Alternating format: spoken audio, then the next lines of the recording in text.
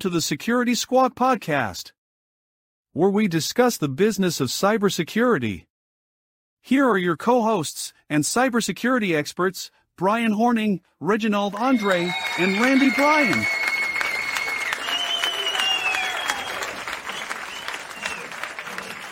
What's up, guys? Welcome back.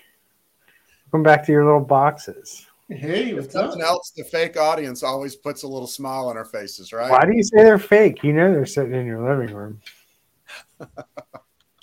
Yeah, they're on the other side of my office. So you guys made it back from Nash Vegas. You're live in one piece. Congratulations. Yeah, that was a lot of fun.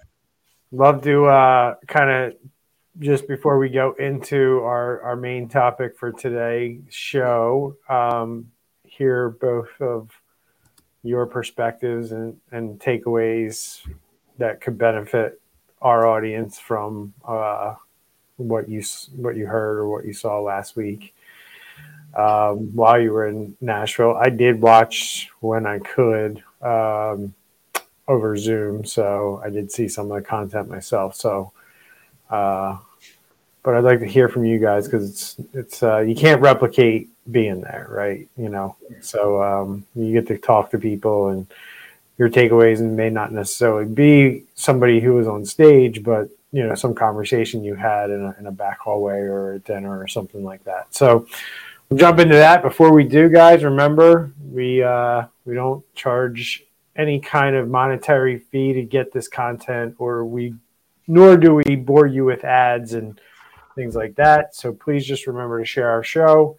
And if you could rate us on your favorite podcasting platform, if you so choose to listen to us over a podcast. Otherwise, hit us up on social media with a share and a like, and we'd appreciate it.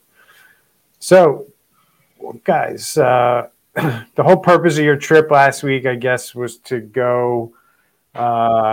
It's a mastermind group that the three of us are members of, and you guys go there on a quarterly basis to kind of, you know, sharpen the sword on the business. And that can mean a lot of different things. It can mean, you know, working on sales and marketing. It could be working on operations, or just getting educated on new things that are happening in our industry around cybersecurity and stuff like that. So with that being kind of setting the stage for our audience of what it is that you guys were at, what were your big takeaways, or what was something that you can share with the audience that you think might benefit them, that they should know? Because I know there was a couple FBI guys there. One guy retired, one guy's current. You know, I don't know if any of those guys brought anything to light to you, but would love to hear from you guys about it. So I'll sum it up in 2 words. We're screwed. Don't think that if your company gets a ransomware attack or some type of business compromise, the FBI or the government is going to come and save you.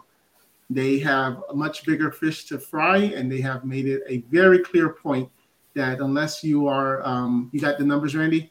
Yes. It was if there's $1 million or more ransom in Nashville, they'll talk to you. If it's 100 million in New York, they'll talk to you. So if you're mom and pop small business and you got $100,000 ransom, I mean, unless you reach out to like the Paducah, Kansas office, which I don't even think exists, you're screwed, like you said. You know what I mean? I would highly suggest. I know we have some other professionals that watch us, but if you're a business owner or a professional, reach out to your local FBI office now and build some relationships. You know, we make a joke. No one has a Rolodex anymore, but literally somebody said it from the stage. Have that person in your Rolodex. You know, reach out to somebody that's like a local from the FBI. See if you can take them to lunch or go have coffee with them or hop on a Zoom call or something, just to build that relationship. But yeah, I forgot about that, man. That is a big takeaway because basically you're on your own if you're under $1 million, or if you're in New York, you're on your own if you're under 100 million. Yeah. And another thing that they mentioned is the importance of actually reporting the crime. So even if you don't meet their thresholds, a lot of times they can use what happened to you to build up their case in another, maybe in another company that met that threshold, and then they can add you to that as well. So a lot of times we think, oh, should we even submit it, because all we're going to just do is get an automated response, but they actually use this for their data intelligence and for future prosecution. Yeah. I talked to a guy at the place who had he wasn't big enough to reach the threshold, but he had the same attack, and he had I guess filled out a report, but they reached out to him for some more information just so they could collate it with the other information that they had. Yeah. So we've been involved with a couple incidents with the FBI being involved. There's a couple of things that I noticed, and I agree with all the things that you guys said. Number one, there has to be monetary damage already that happened, because when we try to get help when something hasn't happened, we're trying to give a heads up that, hey, we're seeing this over here.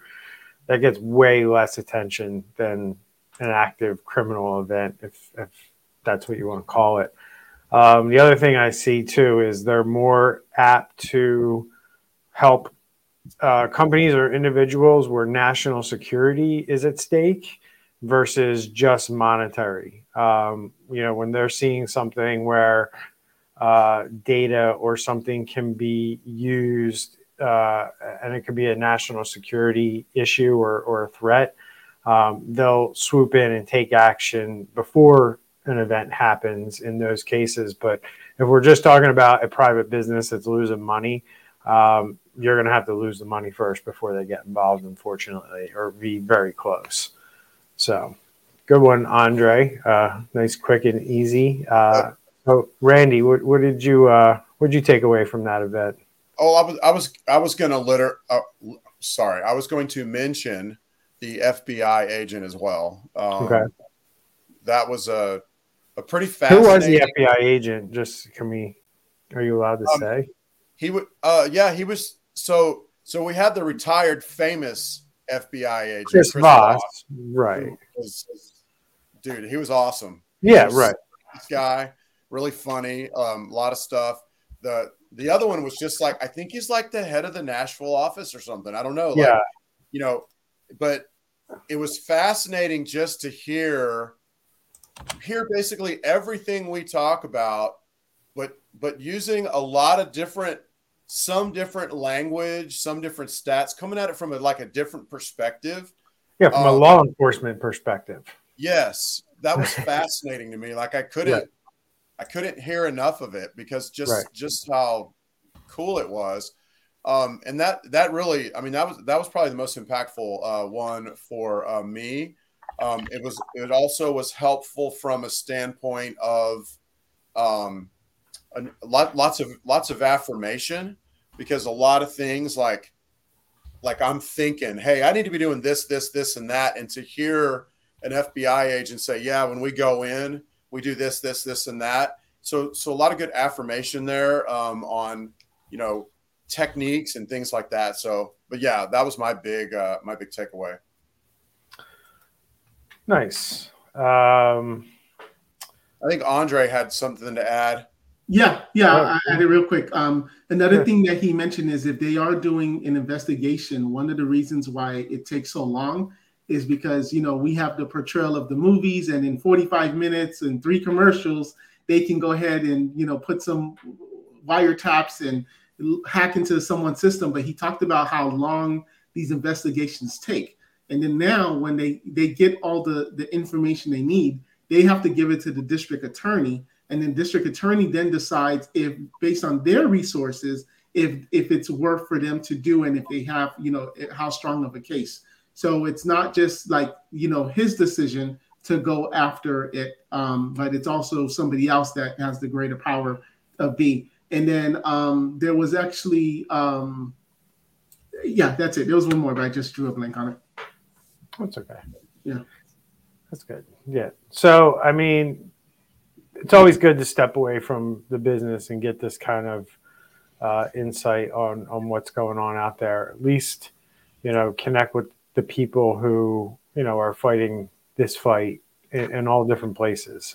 So But yeah, I love Andre's takeaway 100%. I mean, that was probably, I think, for the three of us, the biggest things that people need to understand is that, not only is the government and the FBI not going to come to your rescue, a lot of times if you're not working with companies like the three of ours, your cyber insurance isn't going to come and rescue you either. And we're going to talk about that in this in this podcast today.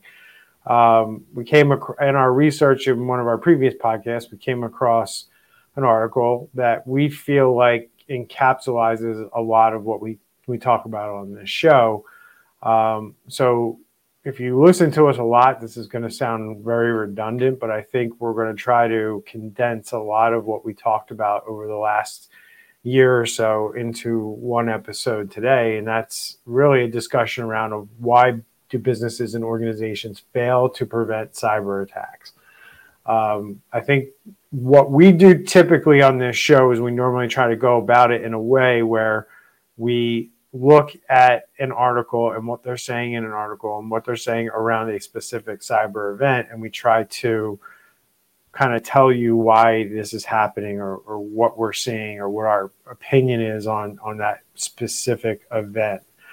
But again, this particular article goes into a couple different things that I think we talk about here and there, and we don't talk about in one kind of episode.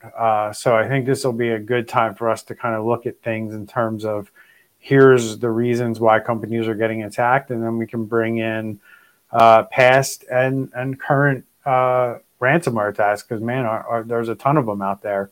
And we could definitely spend all show talking about ransomware attacks that are happening right now. But, we do want to kind of switch things up and keep a little bit of variety in the show, in the how we do things and how we talk about, kind of like we did last week when the two of them were together and we talked about one very specific topic, which was, making sure you stay safe while you travel. So go check that episode out if you missed it. So guys, number one thing, I guess I'm going to kind of read this article at a high level real quick in the beginning, because I think it starts to paint the picture of what gets talked about here. But the article starts off by saying cyber attacks are an ever increasing threat to businesses and organizations worldwide. But despite increased awareness and investment in cybersecurity, many businesses and organizations fail to prevent these attacks. And they're going to take a closer look at some of the reasons why they fail, along with some top tips on how to embed a solid cybersecurity structure. So the very first thing they state is that organizations and businesses underestimated the threat. And it says that one key problem when it comes to cybersecurity is not truly knowing how serious or damaging the threat can be. And while many organizations recognize the need to protect themselves from cyber attacks, they may underestimate the risk or believe they will not be a target for an attack.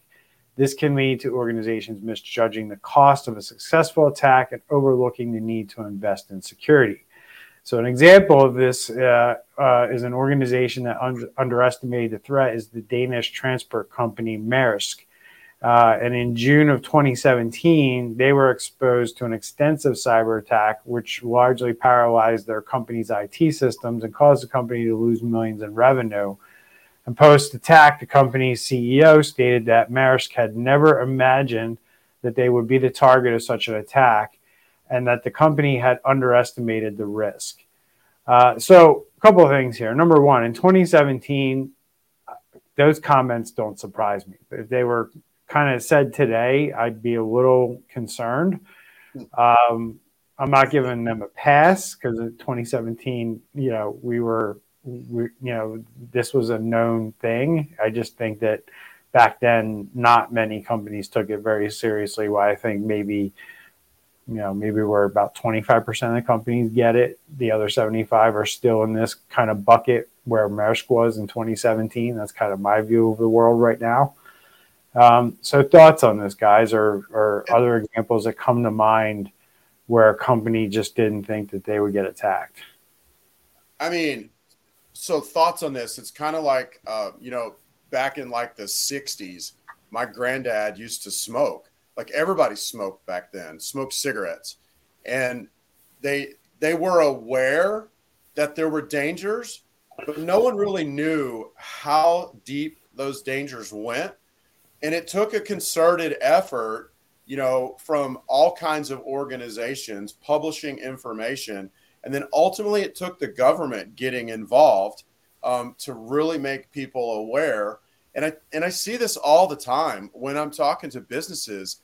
If they haven't been hacked yet, they have no idea just how deep it'll go. We hear business say, well, we'll just delete everything, and start with new systems. Well, that doesn't change the fact that you're required by law to report breaches in most states, or they say, well, we'll just close down that company and start a new one. Literally had a company tell us that. And then when they started a new one, they were so shocked that the ransomware showed up on all their new stuff. Well, because they never figured out what caused it. And I could go on and on about it, but basically they're not aware of how the reputations get affected. They're not aware of the money that it costs. It's on and on. I'm sure Andre has some stuff to add to that, so I don't want to steal your thunder, man. No, it's cool. I mean, it goes back to that line that we always, hear from our clients. I'm too small to get hacked. Why would someone, I'm a small little manufacturing company or, little shop, little mom and pop, what are they going to get from me? And that's what we hear all the time when we're prospecting with clients and they're calling us and we're telling them their prices, our prices compared to what, other IT providers may be providing. It's always that the customers just think that I'm too small and hackers are not going to come after me. Yeah, and that reminded me of the guy. Is it Krebs, who used to be the head of CISA? He was at one of our last 2 quarterly events ago, and he said basically there's 2 kinds of businesses: those that know they're hacked and those that don't know it yet. Like he raised and he's also, what is he? And he like an ex-FBI guy, but he also raised like just a dire situation, and so anyway, you're not too small. You're never too small to get hacked. And if you have any way of making money, then you're going to be a target for criminals. Yeah, 100%. So the other piece of this is, Maersk, the company I referenced, they're a fairly large company, to say the least. World. Yeah. And, I don't want any small business owner who may be watching this to kind of think, well, I'm not the size of Maersk, that doesn't apply to me. Because in Verizon's 2022 breach report, the number one action for very small businesses in their research is ransomware. Most very small businesses, the number one problem that they deal with is ransomware. Second most common is use of stolen credentials. That usually means business email compromise. And then social attacks such as phishing and other types of phishing attacks are the third most common. So small organizations, just because you're super small doesn't preclude you from, any kind of cyber attack.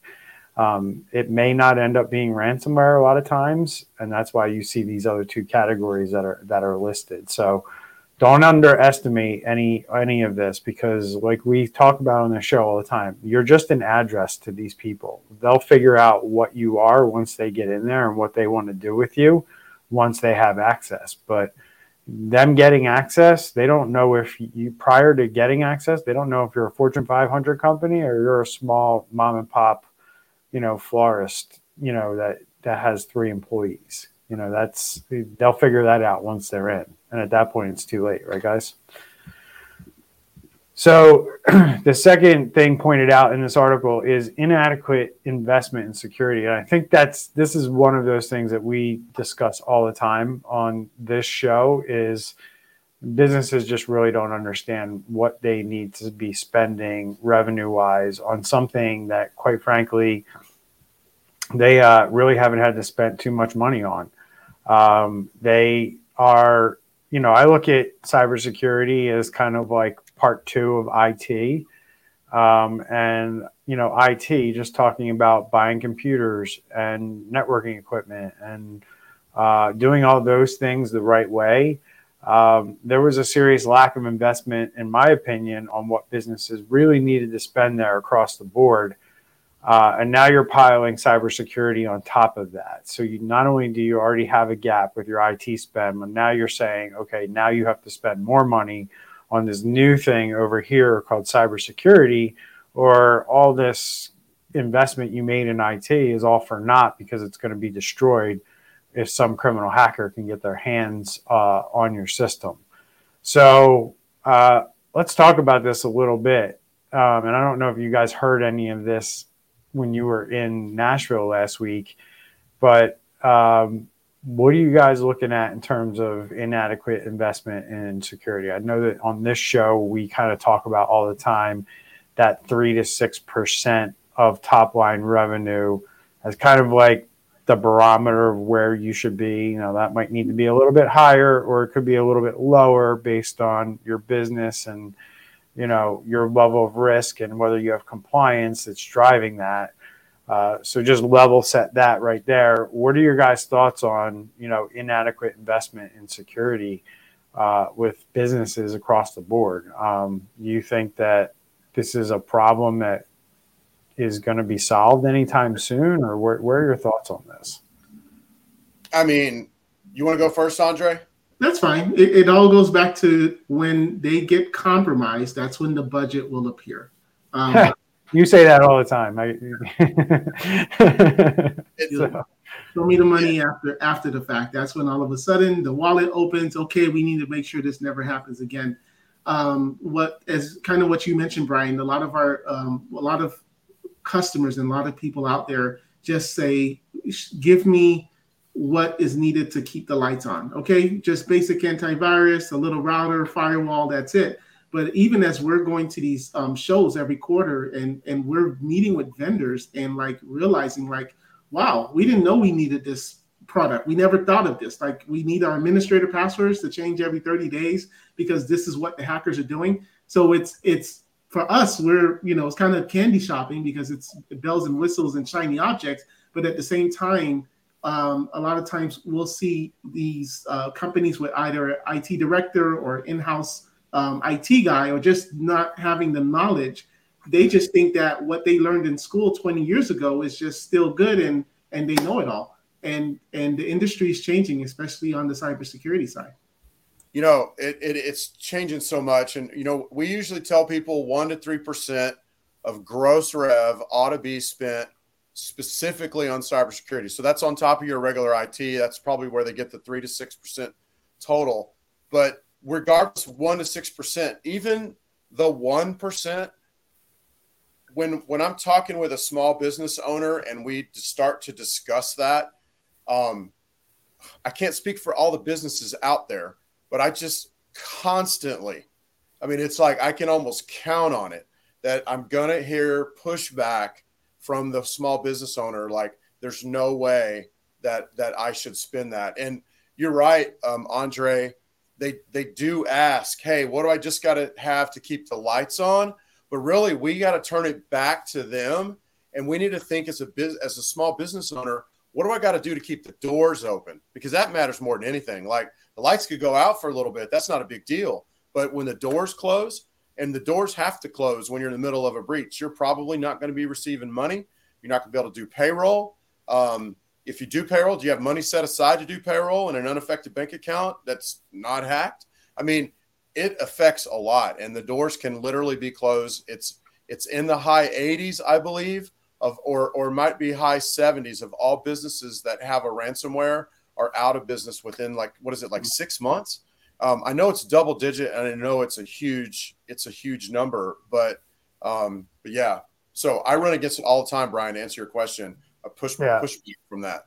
So I want to dive into this a little bit more because this is one of those conversations that we talk about in our mastermind group where things have changed, right? And it's not just the investment that you're required to spend on something that you didn't even exist 5-7 years ago.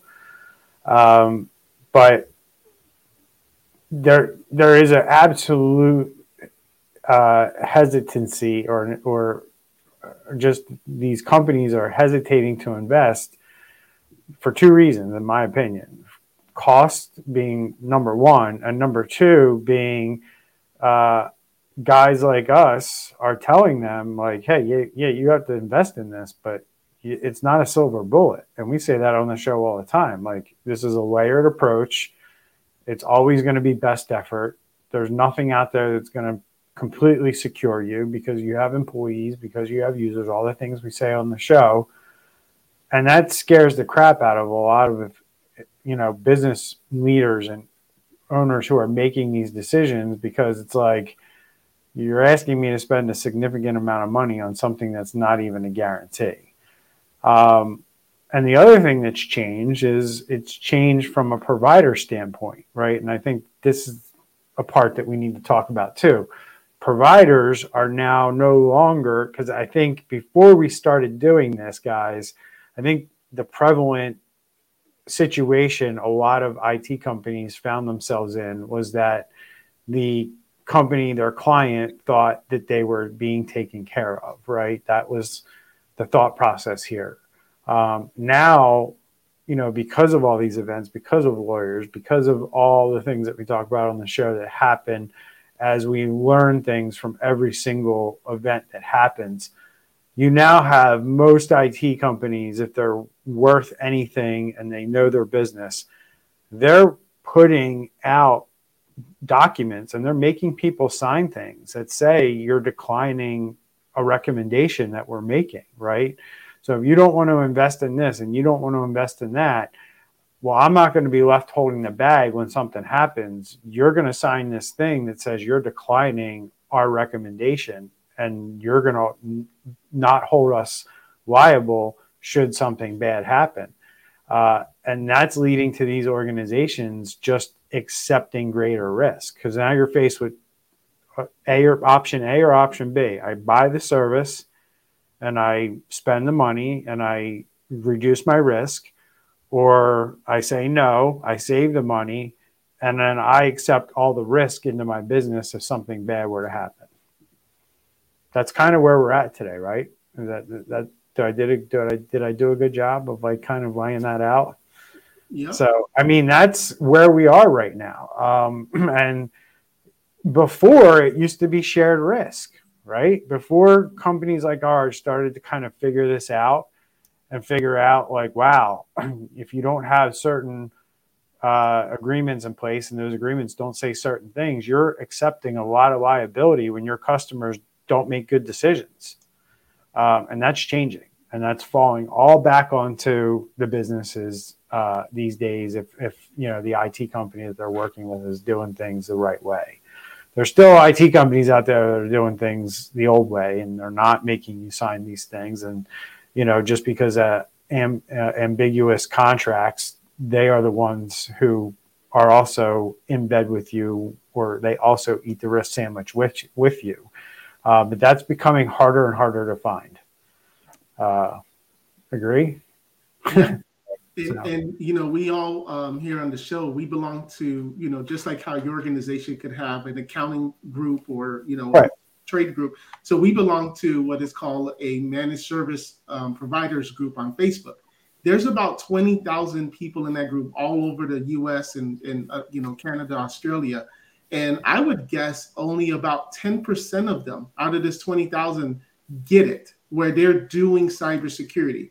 So a lot of times you'll even have, going back to the cost, when they're like, hey, how much are you charging a client, or how much would you charge a client for this? And then when, one of the people that get it gives a response as far as what the price, what we would charge for our price to just help out our fellow peer members, they're like, oh my gosh, you're ripping off the customer. Why do they need all of this? So we're battling against our I don't want to call them competitors, but in the scheme of things, our competitors, that they don't even get it. They think they're still in that old mindset that, this stuff can just be done with open source or, freeware or just, the basics. Yep. And a good example of this is when Target, they suffered their data breach about 10 years ago now, it's still, one of the more talked about breaches that's happened because, they had a contractor who had access to their system, and hackers were able to use that person's, they were victimized, or they were exploited. They were able to use the access that they had on that person's computer to then infiltrate their point of sale systems, which were not adequately secured, which then caused a huge problem for Target to the tune of $200 million, which in today's money would have been a hell of a lot more. So a big lesson learned there for a big company to, make sure that they adequately invest in things like, in this case, what they failed to do is they failed to invest in an intrusion detection system. And that could have alerted the company to suspicious activity that was going on, and they didn't do that. So most businesses today, and in Target in 2013, I think that they should have at that time had an IDS system in place. Most small businesses can get an IDS system now. Back then, that really wasn't the case. But in 10 years, the technology has improved and evolved, and the cost has come down to the point where most businesses can have some sort of IDS system in place that somebody is monitoring for, suspicious activity on your network. We talk about this all the time, guys. I remember talking about Western Digital like 2 or 3 weeks ago, right? Saying like, wow, they were able to move that much data off their network, terabytes of data, and nobody noticed. And I said it on the show, that's evidence that they didn't have an IDS system in place. So the other thing that this talks about is the ever-changing threat picture, and then the inability for organizations to adapt to the constantly changing threat landscape is also a factor. Cyber criminals are constantly developing new techniques and tactics to circumvent security systems, and organizations that cannot adapt to these changes will be vulnerable to attack. We talked about this, I think, a few weeks ago as well, when we talked about all these botnets that are now basically able to go around and quickly determine if you have vulnerabilities in your network that they can exploit, and then exploit them. Simply being security conscious is no longer enough, nor is having a prevention-only strategy. Organizations must arm themselves to survive attacks, maintain operations, and embrace new technology in the face of evolving threats. This means establishing policies and processes that strike a balance between protecting critical assets, detecting compromises, and responding to incidents. Thoughts there, guys? We talk about a lot of this all the time. What are your thoughts, Randy? So I was thinking of something else the FBI agent said, and this is so true and so applicable to today in 2023 and almost June. Is he said ChatGPT is going to be a game changer for phishing emails and for other emails that are meant to be malicious. Where he said, like right now, you get an email, and if you're in America and it says something like, kindly, please, blah blah blah, like you instantly a flag goes up because no one in America says that. We just ask for it, and you see other certain words now. If they come in on an email, it throws up all kinds of red flags. But with ChatGPT, you can say, write this email in the tone of somebody who lives in, San Marcos, Texas. And then ChatGPT will spit it out, and it won't have kindly in it. So when we're talking about the changing threat landscape, that's going to be a huge one because emails are going to be almost undetectable, malicious from a legit email. So what should business owners do so they can stay up to date on this threat landscape? They need to have competent companies like us be able to help them. No longer is the day of your IT guy or your cousin who comes in whenever there's a problem, just comes and fix it on the weekends or something. Now it's you need to mature your technology, and you need to have a real budget. Yeah, I'm thinking of that show, IT Crowd. I don't know if y'all have watched it. Y'all really should watch it. And so, an IT Crowd, they hire an IT director for an office, and she just went in to apply just for grins to see what happened. She knew nothing about IT, and they're like, "What do you know about IT?" And she's like, "Well, I'm really good at Facebook." And the guy goes, "Oh," and he leans over and he's like, "Interesting. Tell me more." And then she goes on and she's like, "I'm really good at updating my phone." And he's like, "Wow, you're blowing me away. What other qualities do you have?" And she names like 3 things, and they hired her. So anyway, I was thinking of that when you said your nephew that's good at IT. We got to be careful these days. We can't just hire somebody that's good on Facebook and knows how to solve a problem on a computer. It's way more than that these days.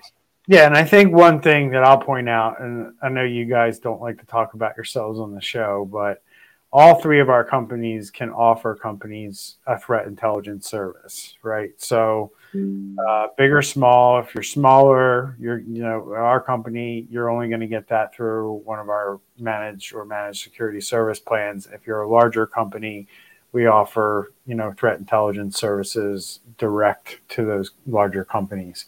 So threat intelligence services are simply just somebody who's keeping you up to date, sending you, we can deliver it through email, we can deliver it through a portal, we can deliver it through quarterly phone calls with board members and executives. It really depends on what you need. But these are the types of things that people, I think, don't realize they need, right? And there's companies out there that can provide services around this, so you are not in the dark about what's going on out there, because a lot of these regulations are changing. The laws are being put on the books. Cyber insurance is requiring people have threat intelligence information sent to them. And if they're not getting it, these things become in jeopardy. Cyber insurance claims become in jeopardy. Even getting cyber insurance becomes in jeopardy. And if you go for government contracts or anything like that, all of these things are going to, become an issue for you to maintain if you don't start doing things like getting threat intelligence reports into your company. So along with that, right into it, information sharing is the next thing they talk about in here, guys. And it's cooperation and sharing of information can help reduce the risk of cyber attacks. This is known, and I think the 3 of us would agree on this. But many organizations hesitate to share information about security risks, which can limit opportunities for collaboration and interaction between organizations and prevent a holistic approach to cybersecurity. So let's talk about this a little bit, because I bring this up in the context of all the time of we're not finding out as much information anymore around cyber attacks like we used to. And I pointed out that I said that that's a bad thing unless, in the immediate time frame of the event, while it's underway, if information isn't shared, I'm okay with that. But once we go into a lessons learned period and the event's over and done with, I think that that's when information is necessary to be shared. And I don't like it when I see companies just not say anything at all. Guys on board with that, or do you see anything a different way? I mean, nobody wants their dirty laundry out there, and that's how these organizations are looking at it. I know someone right now dealing with a business email compromise, and there has been strategy sessions with attorneys, with the incident response of, okay, we know these 100 emails got compromised. The threat actor was able to read these emails. They were able to download it. Should we tell them? Should we not tell them? How should we just generalize it? Do we, so there's all of this strategy that's going on right now because nobody wants the liability and that dirty laundry out there. So, and that was a call that I got today on that as far as what's happening. So, yeah. And then you have inadequate in training of employees, and this is a big one because as Randy mentioned in the green room, that the FBI agent in Nashville told them that 95% of all of these attacks are born through email, some way, shape, or form. It doesn't mean ransomware. It also means business email compromise. These things are all happening 95% of the time because somebody clicks on or clicks on something or goes to a web page or clicks on an email that sends them somewhere where they give up their username and password and two-factor code, and or they click on something that installs malware. And it's simply because employees aren't being trained properly. So employees need to be able to recognize these threats, but they often lack the necessary knowledge and skills to identify and report suspicious activity. Stanford shows as many as 9 out of 10 data breaches are the result of human error, such as employees falling for phishing scams or weak password. Nevertheless, there are many businesses that do not provide their employees with regular security training. So let's talk about that. Regular security training is subjective. Regular could mean once a year or it could mean once a week. Where do you guys fall with this? In our company and for our clients, we do once a week phishing, and the emails are different for everybody. It's rotated. And then we also do for our clients every 6 months, we do department cybersecurity training in person. So we try best not to do Zoom because, of course, everybody's got 2 screens and they're doing this and then they're just check marking it. So we're making it interactive where we're doing prizes if they answer questions and really just educating them to so that this doesn't happen. And I can even tell you the story that I was just talking about with a friend of mine where they're going through a business compromise. They did a training about 2 weeks ago. 2 weeks prior to that, they did a training, and the user still clicked on a email and just made this whole situation they're in now. So even if you beat it upside their head, 95%, It's why the cybersecurity training is crucial. Like they said, 9 out of 10 of these attacks start by human error. Could have been prevented had the human not clicked on them. But it's also it's not your silver bullet.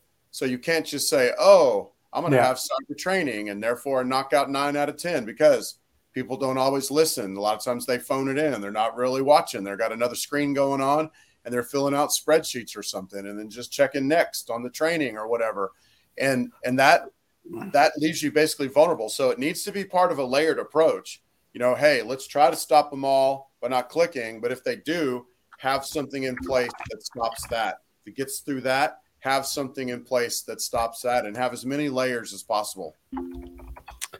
Yeah, I agree, but I think that only doing it once a year is a really bad idea. We're a big fan of weekly security trainings that people can digest small bits at a time, maybe 5-minute videos or whatever, and you're keeping it top of mind because you're getting it once a week.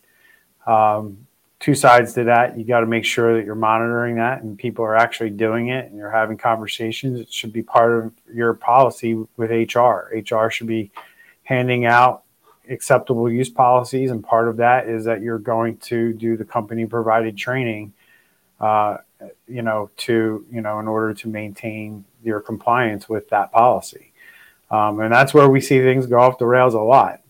They fail to implement a policy, and then they fail to give that policy out as part of an HR function. So there's repercussions if they don't do it. And then they fail to follow up on the training once it's sent. Yeah, you sent it out and it ended up in people's mailboxes, or you invited people to a Zoom event, but who showed up? How are you tracking that? How do you know, 50% or 70% or 100% of your company actually attended that training? These are all things that you need to answer to because they're going to come up if you have a breach. And you're going to have to prove that you have a way to know that people are doing this stuff. And then you're going to see people who are not doing as well in the quizzes or the training when they, most training should have some kind of test or quiz to determine the aptitude or what people are actually learning from this. And then the other side of it is, as Andre mentioned, some fake phishing campaigns going on a regular basis. So you can see who employees are more likely to click on something or give up information and maybe get them a little bit more help than maybe some other people need in the organization. So these are all things you got to look at. But again, it's all things companies like the three of ours help you with all the time. And I would say that one last thing on this with training, it's not a one size fits all. You got to do what's right for your organization based on your maturity and how you really want to have cybersecurity as part of your culture. Once a week might be a little aggressive for some, so maybe it's once a month, right? But I wouldn't go much less than that. So, and then this goes on to state, guys, failure of basic security measures, which I would consider training a basic security measure at this point. But on top of that, strong passwords, regularly updating software, using two-factor authentication. These are considered basic today. And these are all the same reasons that we see companies get breached every single week. Thoughts?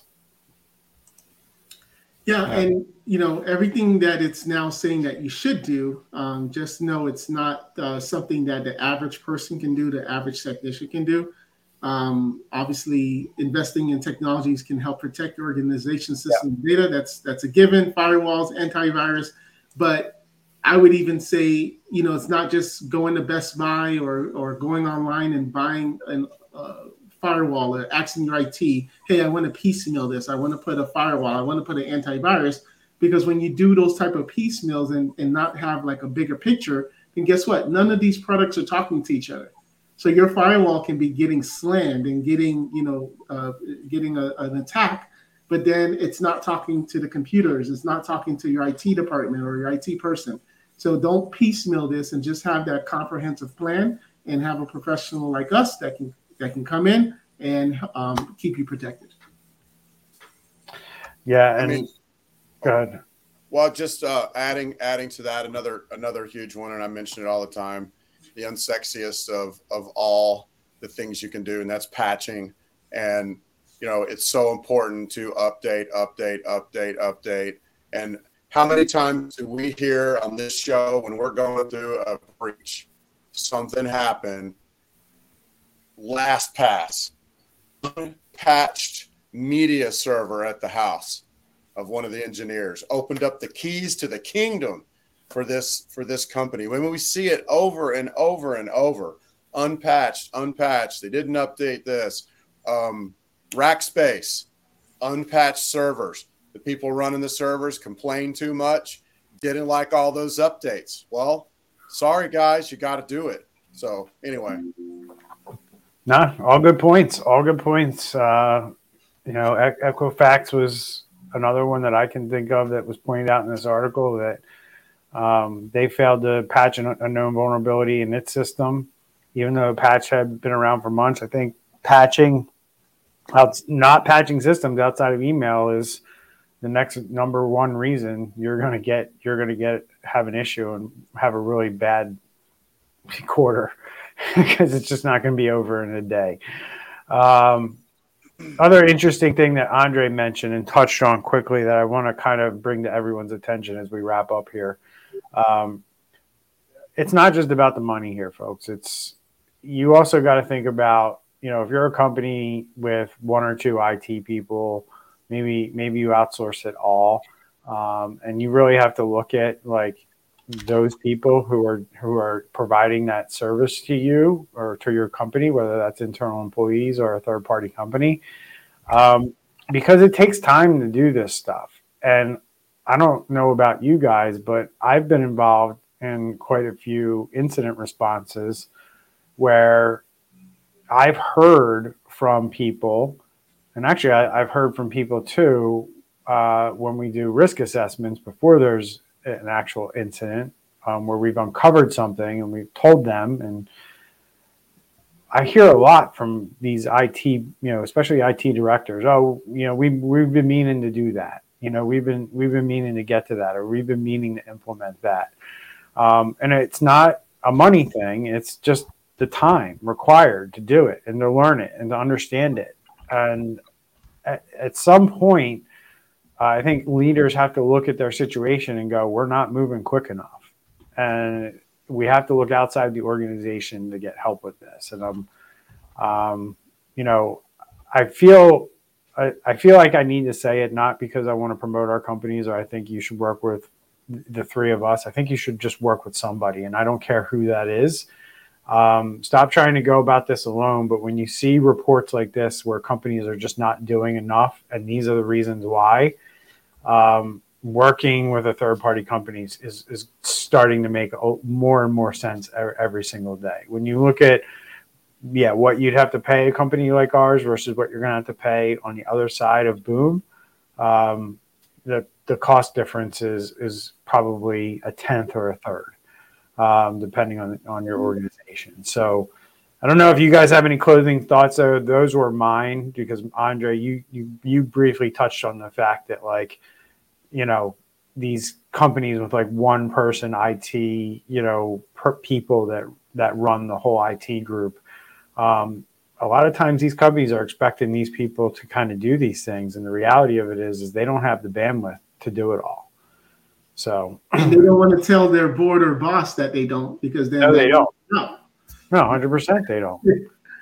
They're not going to be forthright and forthcoming and be like, hey, we can't get all this done. It's just going to be on the list of stuff that has to get done. Right. But if that's number 20 on the list, you better hope you don't have a cyber attack before they get to number 20, which in most cases, number 20 is probably 2 years away. Yeah. And that's what we're seeing with Suffolk, I think it was Suffolk County. Yeah. Where they know, but they just got other fires. I mean, I see it all the time. We run risk assessments all the time, and that's probably the number one answer that we get when we point things out, when there's, an IT person who's present or involved, is that they just say, oh yeah, we've been meaning to get to that. And it's like, okay, well, the hackers aren't waiting for you to get to it. So, all right, guys, thank you. 51 minutes in, I think that's long enough. And I appreciate your inputs, and we'll see everyone in the next episode next week. Take care. All right. All right. Bye-bye.